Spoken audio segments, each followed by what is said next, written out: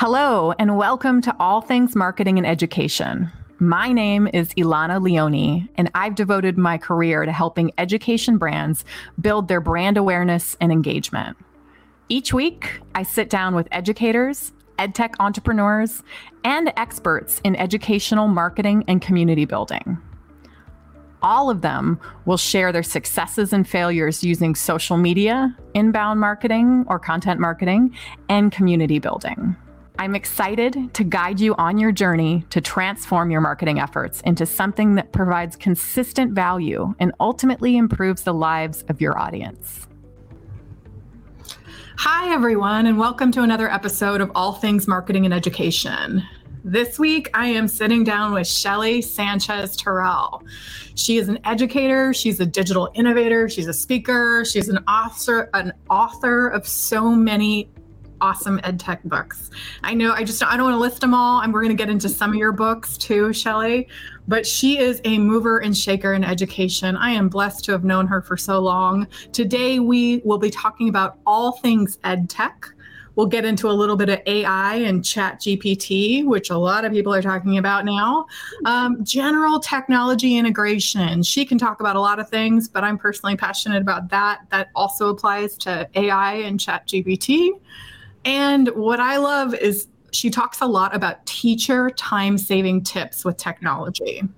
So we'll get into all of those things. We might mention some digital wellness. We might mention just general awesome EdTech stuff. So hold on, we're going to talk about a lot today. But before we get into those topics, let me give you a brief background about Shelly. I told you she's awesome. I told you that she's a digital innovator, but she's an award-winning digital innovator. She's an international speaker. She's an author of teacherrebootcamp.com, Hacking Digital Learning with EdTech Missions, the 30 Goals Challenge, which I suggest you check out because it is awesome.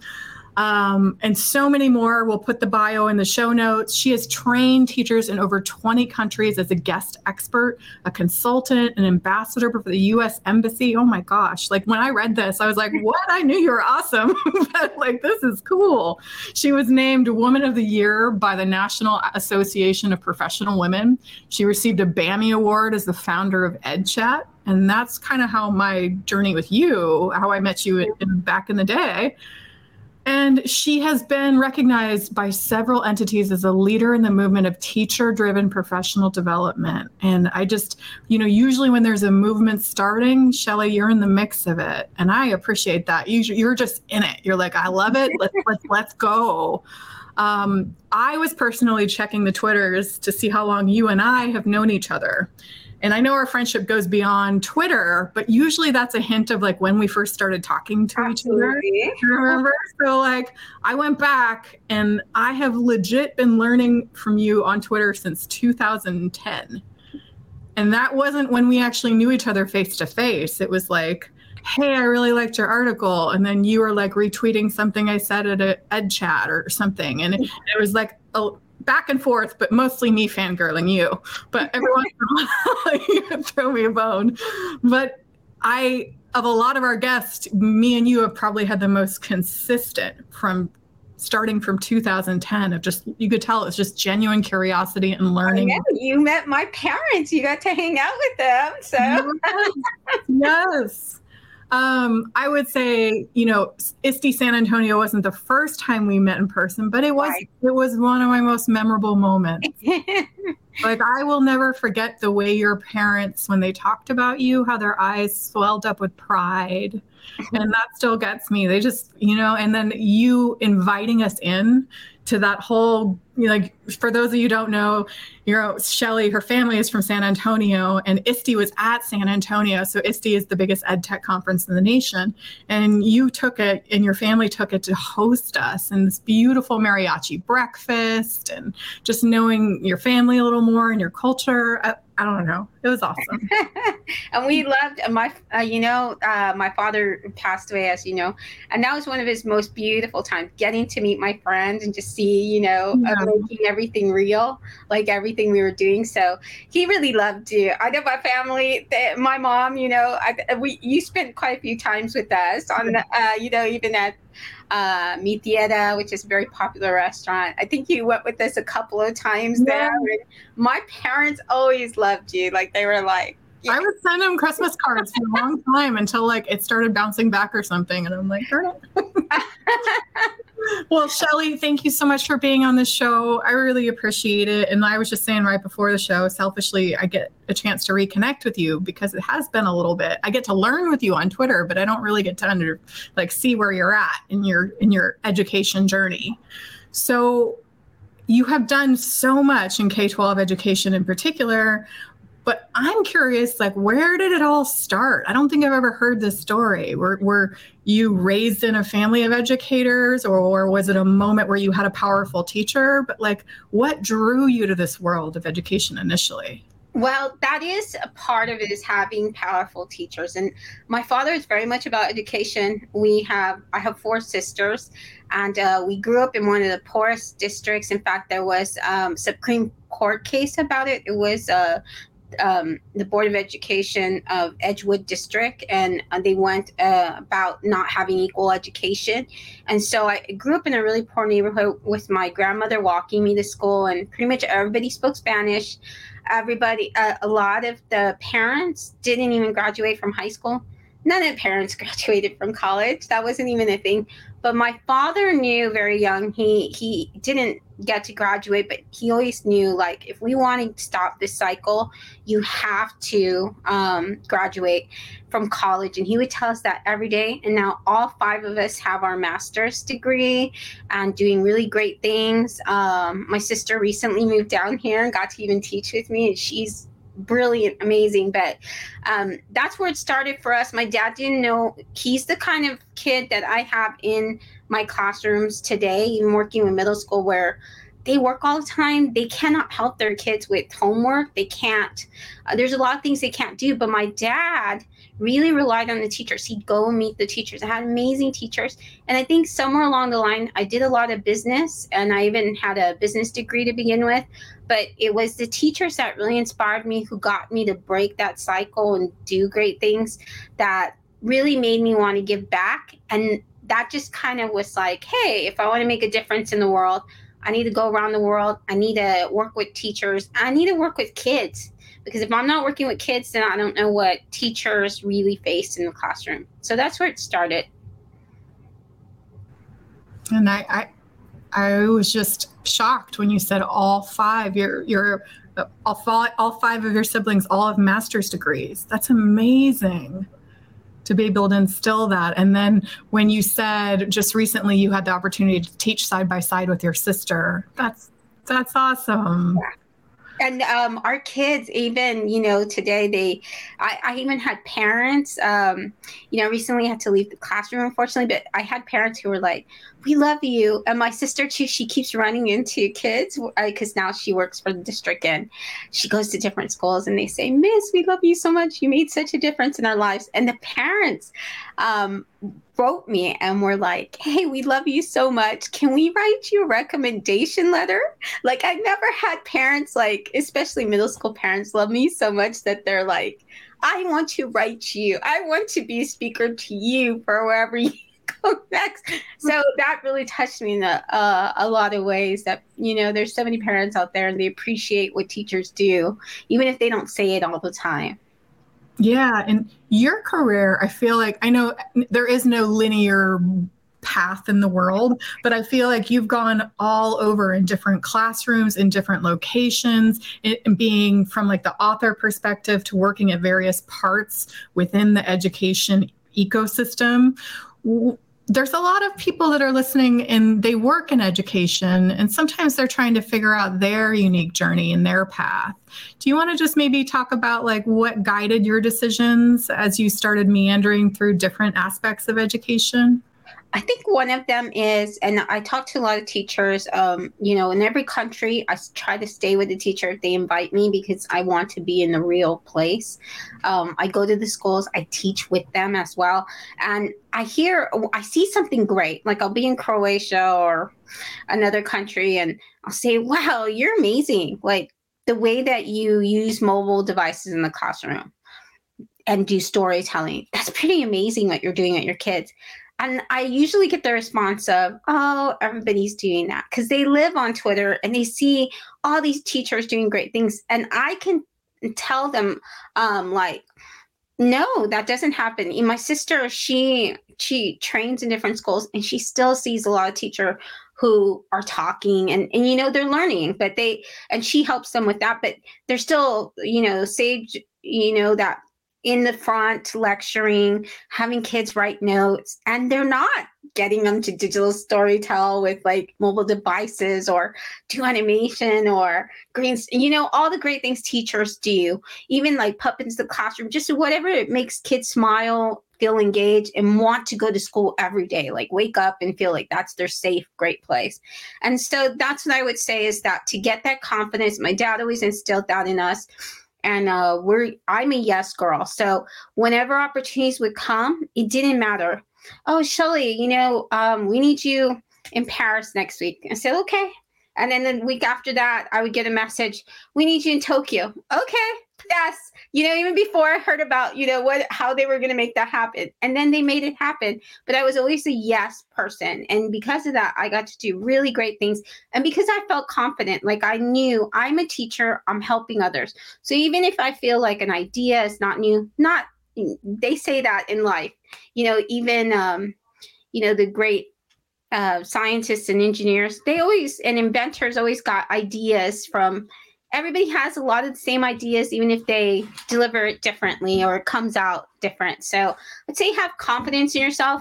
Know that this is a very giving place with education, and someone's going to appreciate the help out there. And so I would say, and for them to say yes, especially at the beginning, don't necessarily worry all the time, oh, am I making the right, big, huge bucks or anything like that. I know that's important, especially we have families, but if you really want to get into like just consulting and helping others and writing and things like that, you really do gotta be able to just say yes to opportunity. So what you said about saying yes hit me hard, because I was thinking, have I even been able to say yes as much? And I have been embracing yes within boundaries, but in the beginning of my career, and even now, if I'm being honest, I don't say yes enough, because I only say yes when I'm overqualified to do so. And I feel like that sometimes it can be more a female thing, is that we say yes when we're overqualified, and we never really say yes if we're not 100% qualified at times. So I'm reflecting on that. And I know a lot of educators are overly humble to a fault. And like you said, I'm not doing this. This isn't really exciting. I want you to pause and think about all the things you are doing in your classroom that could be transferable into anywhere you go, because I know so many educators that have done so many things in EdTech and beyond in business, if that is your path too. And I will say one thing about I love how you said the overqualified. When what really taught me something was the U.S. Embassy. When I started working with them, and that was because a country needed me to go and they didn't have the funds. And so I found out the U.S. Embassy, they send teachers, especially teachers who have master's degrees and who are willing to travel and help countries. And when they send you to a country, you don't know what you're doing. And so when I was in Venezuela, there's 3 years on and off I was in Venezuela. And I literally went the whole country, sometimes in a little truck. And it was amazing. I loved it. It was just such a beautiful experience. But in each place was a different thing. It was setting up an online college. And then I definitely never set up an online college here, But there, I was definitely able to help. There were so many things I was able to help. And I think when we think, okay, but sometimes there are other places that do not have the skill set we do that would really, really just benefit. And so I think you let it surprise you. And that's the great thing about Twitter. You don't know, you have a whole support system, and they write books, they have information and everything, and they will help you through that. And so that's what I was able to find. That's awesome. Planning content can get a little overwhelming. It takes a lot of time to produce high-quality content that will be most useful to your audience at any given time. That's why at Leone Consulting Group, we did the first step of identifying events that should be on your radar. Our free EdTech Marketers 2023 Planner lists the most important events, dates, and birthdays in education. Use our list to create timely content for educators, parents, and administrators year-round, all within an easy, downloadable calendar format. You can access our planner by clicking the link in the episode description or by visiting leoneconsultinggroup.com/TW. Happy planning. So why don't we get into a very hot topic right now, artificial intelligence. So AI in education and specifically ChatGPT. So you've been talking about this for quite a while. I follow you on Twitter, obviously, and just seeing all the great resources that you're sharing. And I'm seeing the conversation evolve in a more thoughtful way. In the beginning, it was like kind of reactive, right? Because it's like, oh, this is new. Don't freak out. Like that was the tone of a lot of the resources. And now it's like, here's how you can save time. Here's how you can reflect, all of the things around that. I'm wondering, since you have been following it very closely, what are you the most excited about from the implications, I guess, specifically of ChatGPT, but if you want to bring it higher up, AI is fine too. Well, I think that in AI in general, that's huge and that's so amazing. But even today, I work with a lot of different EdTech companies, and Parlay, which is like a free discussion, really wonderful tool. But they even sent me an email about how they're using AI. And there's so many of these EdTech companies that are like, oh, we're with AI. Now we're using ChatGPT. And it's just amazing, but it's going to impact every teacher. So I feel like it's very important. It's going to be in all of our EdTech tools. One of the things I'm excited about is we're talking about time savers. It can save you so much time. And I feel like educators, some of the conversation, I still see it and see it even from my gurus who I adore, but there's some gurus and they're amazing. Like they give you all these like diagrams and charts and show you how to really work with it and write a prompt, because that's so important. Just how to ask the right question to get what you want, and constantly edit that question so you get the right input, more quality input. But I still see some where you can ask ChatGPT, write me a lesson about the 1920s of this, or prohibition. And then it's going to give you a lesson. Oh, add the text. It's going to add the text. It does that within 5 minutes. And I guess, I'm not sure, but, we have evolved from, I'm not going to take that lesson and copy and paste it if I don't like it. That's not going to be a lesson that I just go up and teach, because I'm a seasoned teacher. I know that. I don't even think new teachers would do that because they wouldn't feel very comfortable.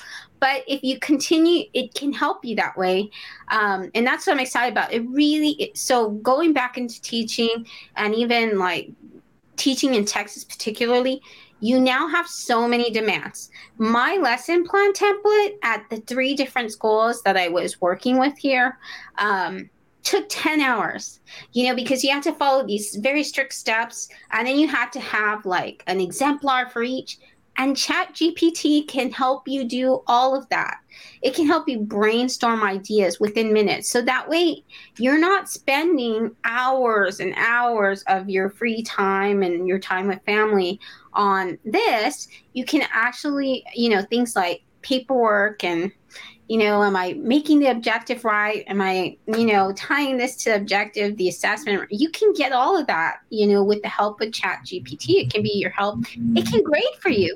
You can put a rubric in it. You can put the questions, and you can tell it like, these are the type of, specific feedbacks. You can give it sentence stamps, and it'll grade all your papers and everything for you and give specific feedback. Things that, if we're going to be realistic, aren't very manageable, especially with all the demands right now in education, eating our time. So that's what I'm most excited about, is that when teachers really get to use it and know it, and they know how to work with the AI, it can be their helper. It can be, their person that's free helping them. So like a it teacher. almost like gives you the opportunity to prioritize what you do as an educator and say, what are those high value ads that I personally, that give me joy, that keep me going, and that can make a difference in a child's education versus I gotta grade this type of thing, or I've got to create this lesson plan, or even if it doesn't even do it, like you said, 100% right, it gives you 50% of a skeleton. That's better than starting from scratch, right? And what I'm hearing from you is there's lots of cool ways. And if I'm a listener, I'm like, okay, this sounds cool, but I don't know where to get started. So will you help work with me that we can kind of put some resources in the show notes so people can look at the best resources to get started? Because this feels a little intimidating. Like, okay, I'm having a machine jump into my children's learning. Like, what?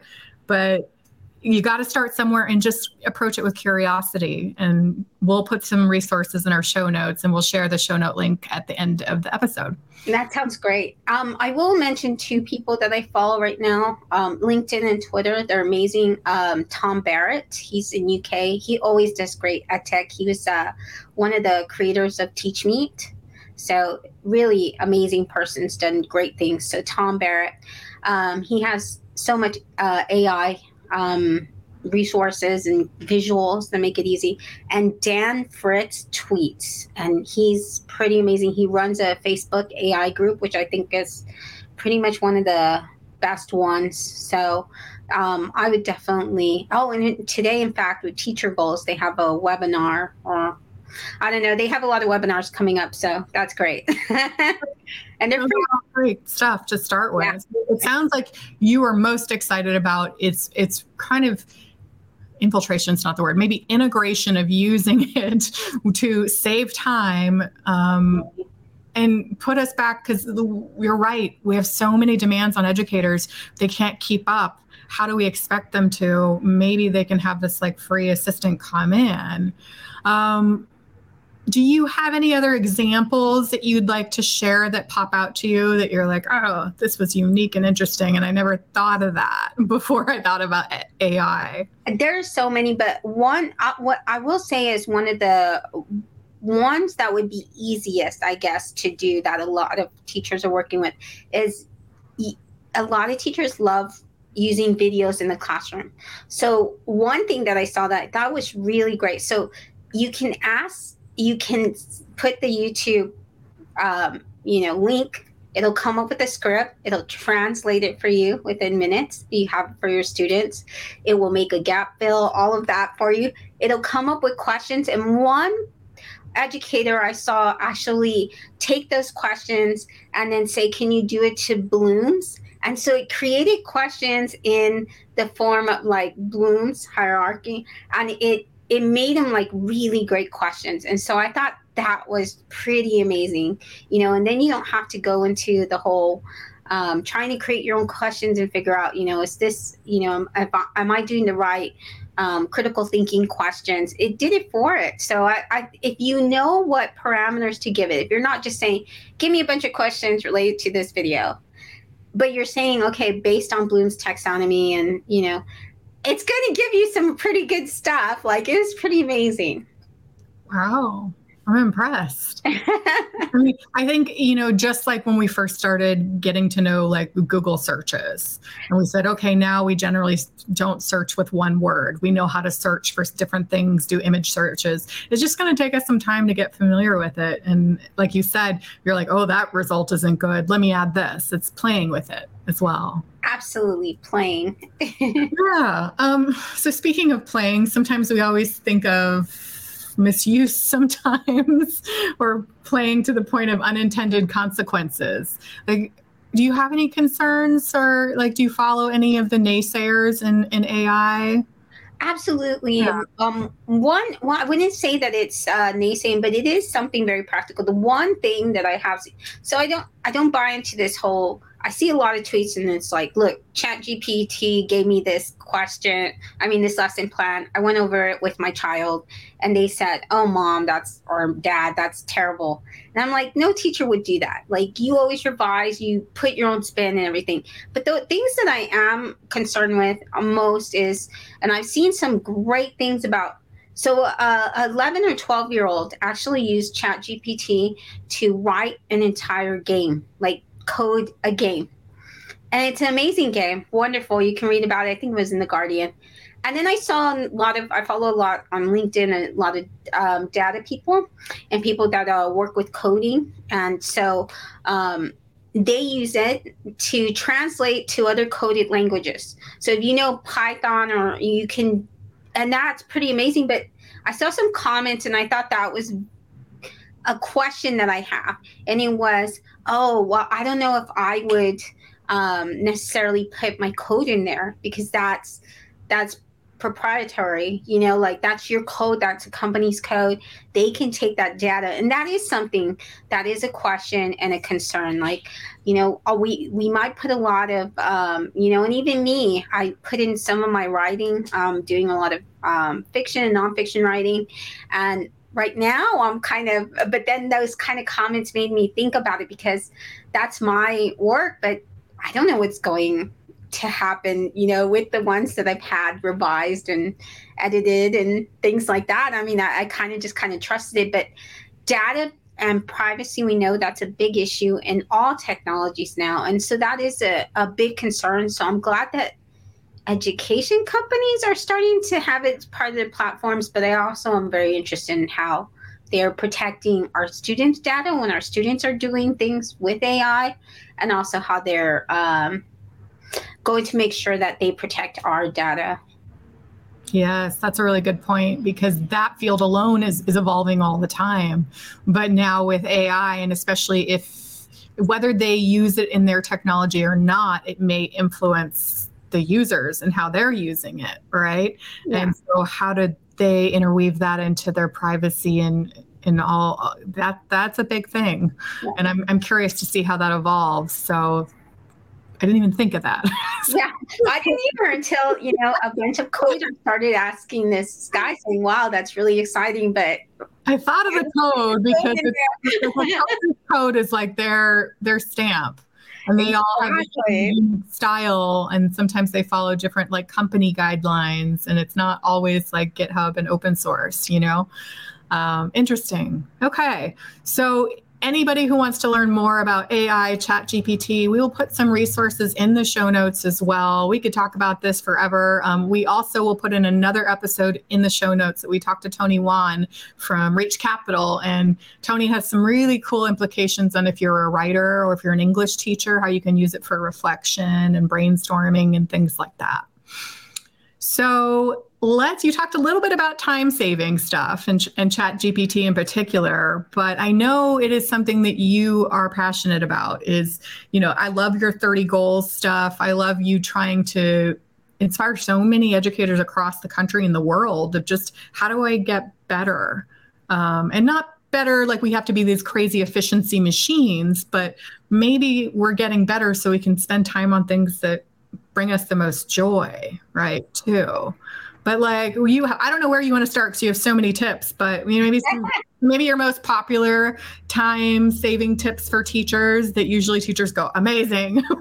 Let's start there. One of them is definitely templates. And so I collect a lot of templates on Wakelet. There are people that I follow that have so many templates. And really on Twitter is where I find them. And the template is so many people share like there's a lot of Google gurus. There's Miss Howell. She's one of my favorites. Miss Howell 24, I think is her handle. And she shares where you basically just copy it. And it's already designed beautifully. It looks like, it's with, Google or Canva. And they're beautiful. Like the font's great. It's like really beautiful color selected. People spent time designing this. And all you have to do is you edit it to what you need. Or you could use the template free the way you want. And so many teachers do that on Twitter. And it's just you copying it and looking at it and tweaking it the way you want, using it with students. And the students love those kind of activities. They're very engaging. I've seen choice menus where it's like a board game and they go through a path. And at the end, they get like a digital badge or a sticker, an animation that comes up. And all of that's created for you. Or there's, choice menus that they have. You can copy, from them that have like where they have an appetite.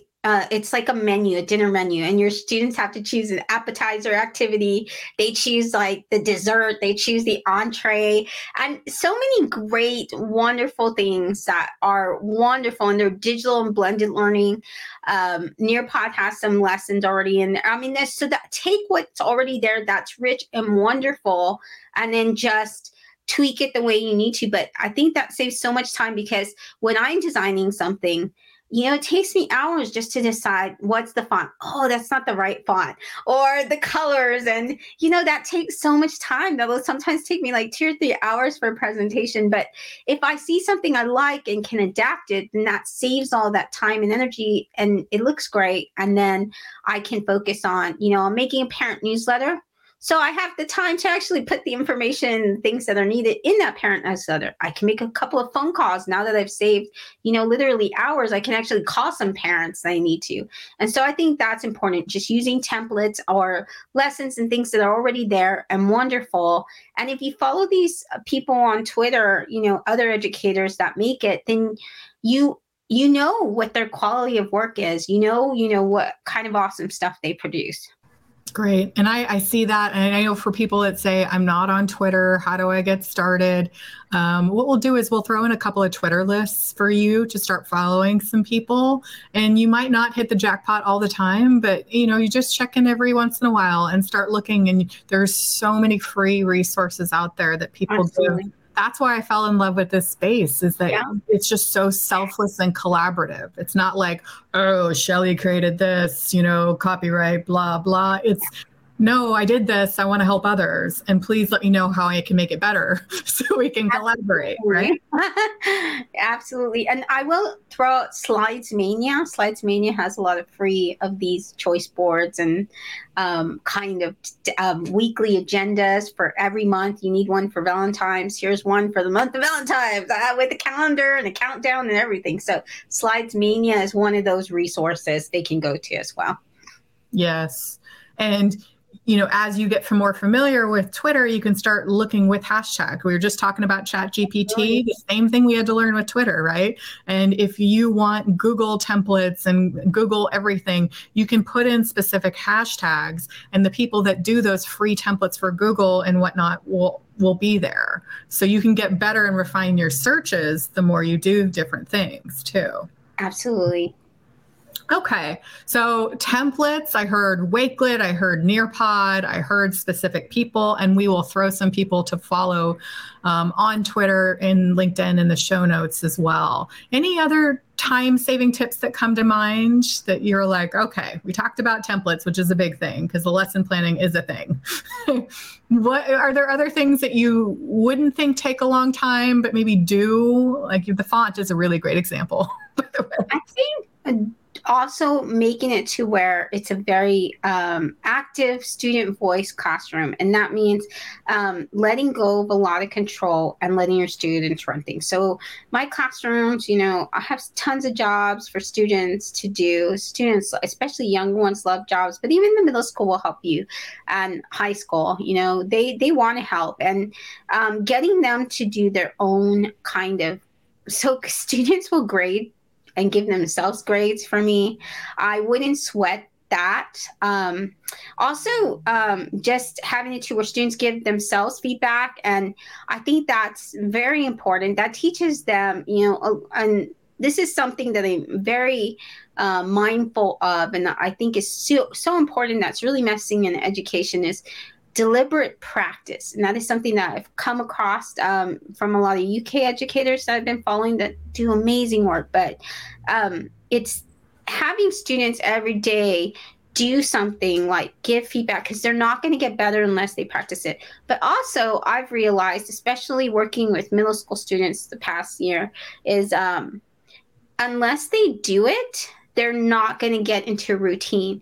So getting my students to read at middle school level it's very, very difficult and hard if they were never allowed to read in the classroom in elementary. Elementary was easier. I got my kids to do everything because they're so motivated. They want to please the teacher. And so if they have deliberate practice every day, if do not sweat. Okay, I'm giving, as long as you have permission, 10 minutes, of my classroom is dedicated, or 15, to them just grabbing a book and reading. And that saves me time. During that 10, 15 minutes, I can be doing a lot of different things. And my students are doing something really good, because they are not, I can guarantee, in middle school, high school, they're not going to pick up a book and read if that didn't happen when they were, and it's not happening at home.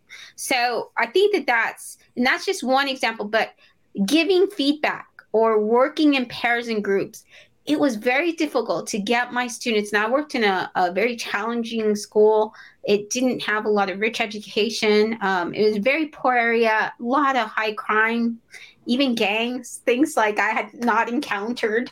We had school shooting up. So it was kind of scary stuff. But those kids, I realized, and I gave a lot of love and everything, but in the other teachers too, but if they were not, and they wouldn't get that, they would tell me, when my teacher would just say, get on the program and do things. If they are not going to learn how to give feedback, they're not going to learn how to, and they're not going to get in a routine of it, because their brains are growing. So they don't have deliberate practice, constantly doing certain things, like giving feedback to each other, looking at their work, giving it a grade based on a checklist or rubric. And that saves teachers time. So letting go of the control, letting your kids, I had to teach 7 subjects once in high school. One of them is called world religions. And I said, you know what? You guys get the book. Each of you works in a group. You decide which chapter you're taking. You are going to study it. I gave them a checklist, and I said, you're teaching the class. And they taught the class the whole year, because I didn't have a master's or anything in world religions. I maybe had a class. I'd been to different countries, but I didn't know anything. So I let them teach it. That was an amazing class. We did amazing things. We took lessons outside. We did little ceremonies. And we had great discussions, but things like that, just not getting too much into, I have to control the grading. What's going to happen if I don't give the feedback? The whole system's going to collapse. No, it's not. Mm-hmm. And the kids are going to be more empowered, because they're going to have deliberate practice doing that. And it's going to be a routine. Their brain's going to understand how to go through that process and get better at it, because they had that practice. So letting go and let the kids do things, and you can just facilitate, walk around, and then do other stuff too, I think is important. Yeah. And as you were talking, I was reflecting, I'm like, isn't it ironic that the more you hold on to control, the less ownership the students have, and the more you're kind of fighting against the battle of really getting them engaged, and you probably have a higher chance of burnout, because you just have too much of a workload to sustain in a long time period too. So it just felt ironic. It's like, once you lose a little bit of control, such beauty happens in not only habits, like you said, but ownership and engagement, right? So absolutely. I love those examples. All right. I know we can talk about that one for quite a bit, but I hope that those couple of tips are really helpful for folks as you're starting to navigate, okay, time is the most precious commodity. How can I make the most sense of it? Prioritize what means the most to me. So we have a bunch of education technology professionals listening as well. And it's kind of a beautiful audience, because we have innovative educators like yourself, but we also have people that are running EdTech companies, or running the marketing or the sales in EdTech, and really trying to bridge the gap of, how can I interact with educators? How can I learn how to speak their language and talk to them and sell my product in a way that really provides value? So there's a ton we could ask and talk about. You have worked and still work with EdTech companies, and you've been in the classroom, so you've seen it both ways. And I'm sure EdTech companies have stalked you in the past and said, hey, buy my stuff, right? I'm wondering a question, just a generic question about advice for them, but I know that's a super big question. But what do you think are the most important features in EdTech products? Maybe we start there to hone you in. Of when you think about the EdTech products that you've really liked and have resonated with you, is there a commonality in features or characteristics? I think definitely they have to have a resource or database. I've worked recently with a lot of STEM companies, and the ones that I use the most are the ones that actually have like very easy, like one pagers. One pagers are amazing. EdTech companies give one pagers to teachers. They don't have enough time to play with the product and necessarily like figure out how to use it, figure out the lesson plan, and they don't have time. So getting a one pager, having like lessons and ideas, getting teachers, even the teachers that work with it, that are able to have that time that they did get to in the focus group to come up with lessons and ideas, having that data bank of ideas to be able to remix into it. I think is just amazing. One of my favorite tools, and I mention it again and again because it saves teachers time every time I introduce it to teachers, and I do not work for them. I've never been, but I love them. It's Nearpod. And in Nearpod, one of the great things is you can look it up and every lesson they have is amazing. It has objectives. It has essential questions. It has great graphics. It has videos. It has a virtual field trip. And then you can edit it out. But I love that it has so many ways to, if you're looking at verbs or active verbs, or we're teaching, conditionals or some kind of math, they have so many lessons and in age groups, and they're great. They're amazing. And it's just picking and choosing and editing as you like. So I think a data bank for teachers, if you have a product like a STEM tool or some kind of technology, having that one pager or something that's real quick that says, look, this is the way you use it. This is how kids will love it, this feature, not just getting like a whole pamphlet and stuff, or just giving so much information, a whole PDF of it. That's great to have, but I think really just having that. And then the most important thing, and I saw this in ST Math that I really, really liked, and I got to work with ST Math for a while, was having that parent version, like parent talks with it. I loved it. So ST Math has like where they have a parent talk where they just send it to parents, things you can send to parents like that. And that's really helpful because honestly, the thing that's going to get students, we talk a lot about like student learning loss. The only thing that's going to get all of that back is parent engagement. I don't see that enough. So having a resource where here's parent letter on this, here's and then you get the child working with that at home and then talking with the parent about it. And that's rich learning. And I think that that's great. Things that have the parent engagement component, and then also like those one pager, something, and a data bank of lesson plans and resources. Yeah, I love that. And I think that sometimes tech products, especially Nearpod and other things, can be very robust, right? And it can be overwhelming. But I kind of just start with, what do you think your target audience's main challenges is right now? Prioritize that and maybe put that on that one pager, right? And say, here's how you can do X, Y, Z. Like dangle the carrot. Like they're not going to know how to do advanced PBL lessons or even want to search for that, right? No, they're going to want to know, okay, how do I use this to teach my lesson tomorrow on this question, this topic? How do I engage students with quick wins too, right? So those are really helpful. When you think about things that you've seen in the industry, and I don't want to paint a bad picture because I really do love our industry of EdTech. And I think in general, we do a decent job of respecting the educator and trying to work alongside all the stakeholders. But there's also, we can learn from mistakes. And when you think about like, if you were giving advice to an EdTech company and saying, oh, please never do this, and like your top couple, what do you think those would be that maybe have happened to you and have kind of been like, oh gosh? I think I'll say something they should do that a lot don't do already, which is, some do it very well. And I've seen people on Twitter say, oh, hi at, Remind, Flip, whatever the company is. I would love this feature. Ignoring it. Ignoring the teachers that are on social media, not having someone on social media that can respond to that and say, actually, and Google does this quite a few times, educators using Google will say, Google, I really love if you had this. And then they come back and they say, actually, this is how you do it. We do have that feature. And, not making them sound like they asked a dumb question, but it's really responding. And I don't think enough have social media people that make it that easy, where you can tag them and say, hey, I would love if you have that feature.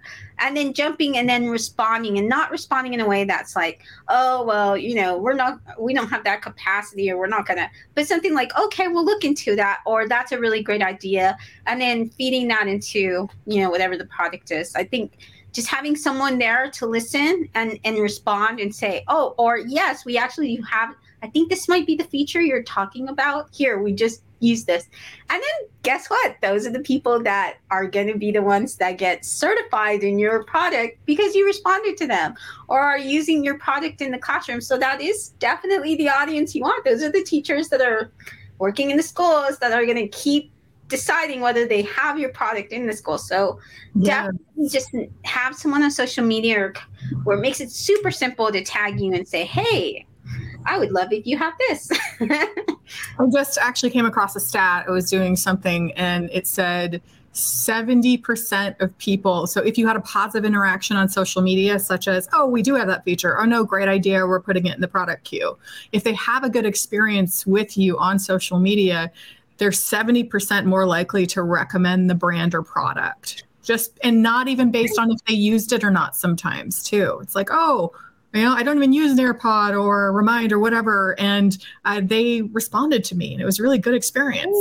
And so I think, a lot of the times as EdTech brands, we get caught up in this like very linear ROI thing. And they don't understand that relationships are really what make everything sing in terms of purchasing and just being a good human in an industry of good humans, educators that are putting their heart and soul every day. And so I love that. And also, I think I found that some don't want to invest the money or to have someone that's for that. And I've seen that if you try to be if you're the head of your company and you're running your Twitter or your LinkedIn, Facebook page, whatever, it's not going to work. Like, hire someone. It's worth it. It's so much worth it. Even if it's someone that, don't say the I word. Intern, just, it's a great investment. Invest.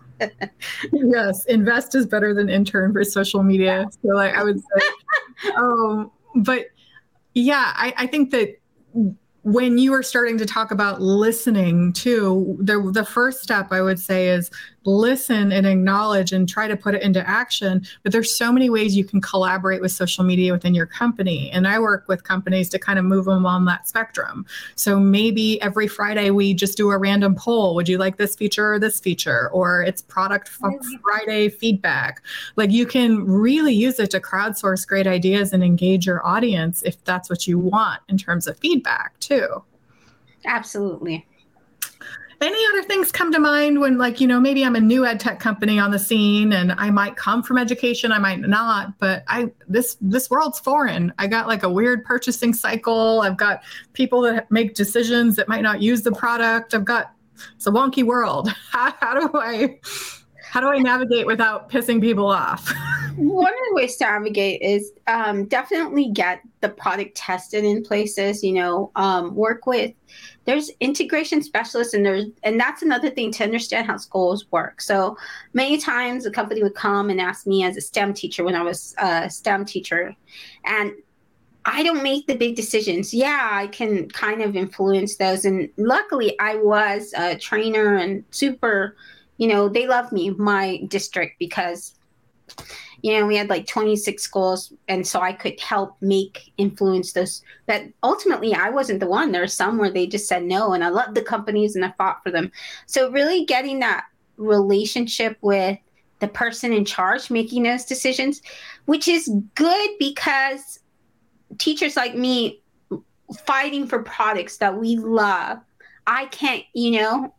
But if you're the salesperson, that's your expertise, or you love your product and it's great for kids, get with the right people, the ones in charge. So take whatever phone calls or steps to be able to know, like, who's that person who's going to make that decision. It's not necessarily the principal. Sometimes it is the principal, but there's usually like a tech specialists are the ones who get to make that, the STEM specialists, whoever the integration specialist, usually they have that term in it.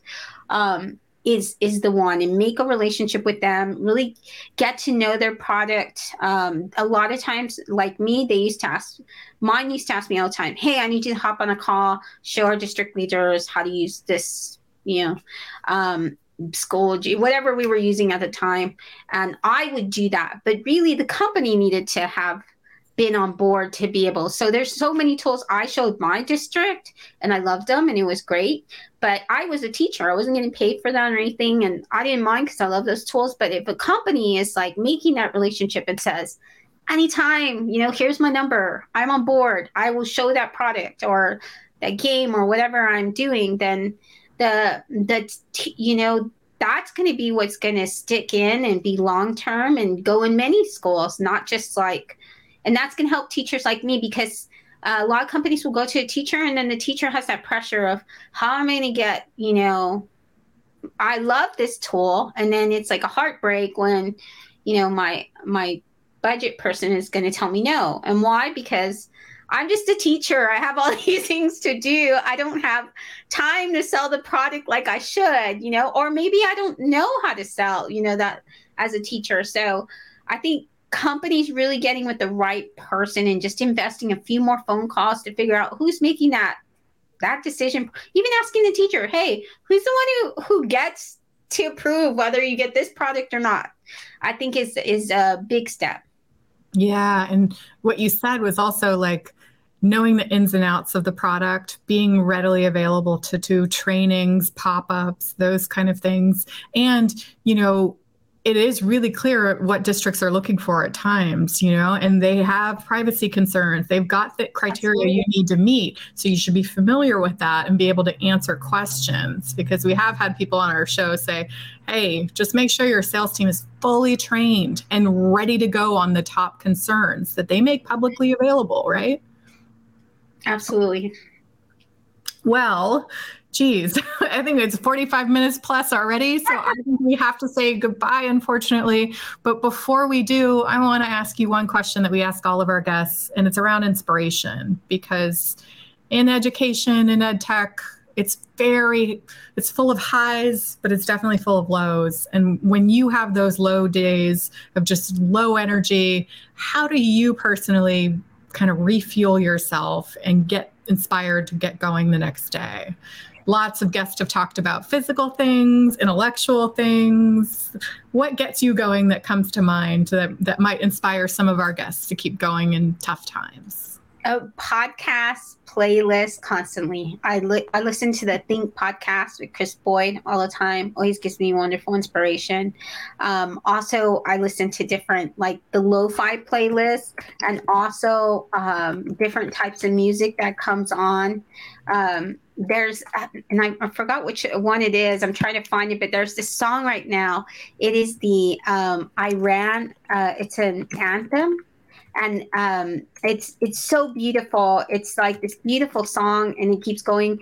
And I think I got it from just from YouTube putting it, but it's called, the translation is because of, and it says because of people wanting to dance, because of, and why they're fighting. And it's so beautiful. It's just a beautiful song. But those kind of things really just inspire me, things that are outside. I read a lot about, when I do read, it's in like nature. Neil deGrasse Tyson, or I read there's some Antarctica explorers, and just I even sometimes a lot of times will tweet. Sometimes people see EdTech stuff and then they see random things about like an octopus that changes colors in a video of it, and it's because knowing like this beautiful stuff around the world that's happening in animals and the great things they do really puts in perspective. Like, to me, there's such a big world out there you have to explore, but the world is bigger than you. Like, it's greater.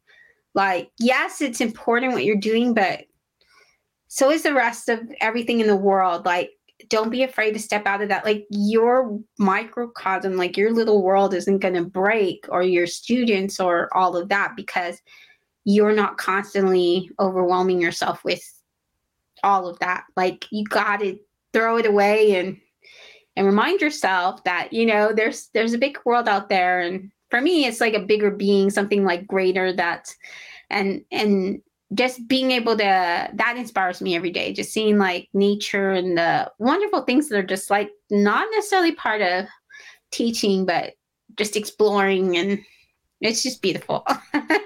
Yeah, like you said, it puts it in perspective, right? I was watching, and it's old now, but Will Smith was with when it was David Letterman, and Will Smith said, I did a lot of soul searching, and I realized that 90% of my thoughts were about worries, and those worries, a high majority of them never came true. And I know he comes from a more privileged background, but in general, we all tend to worry or get stuck in our own myopic view.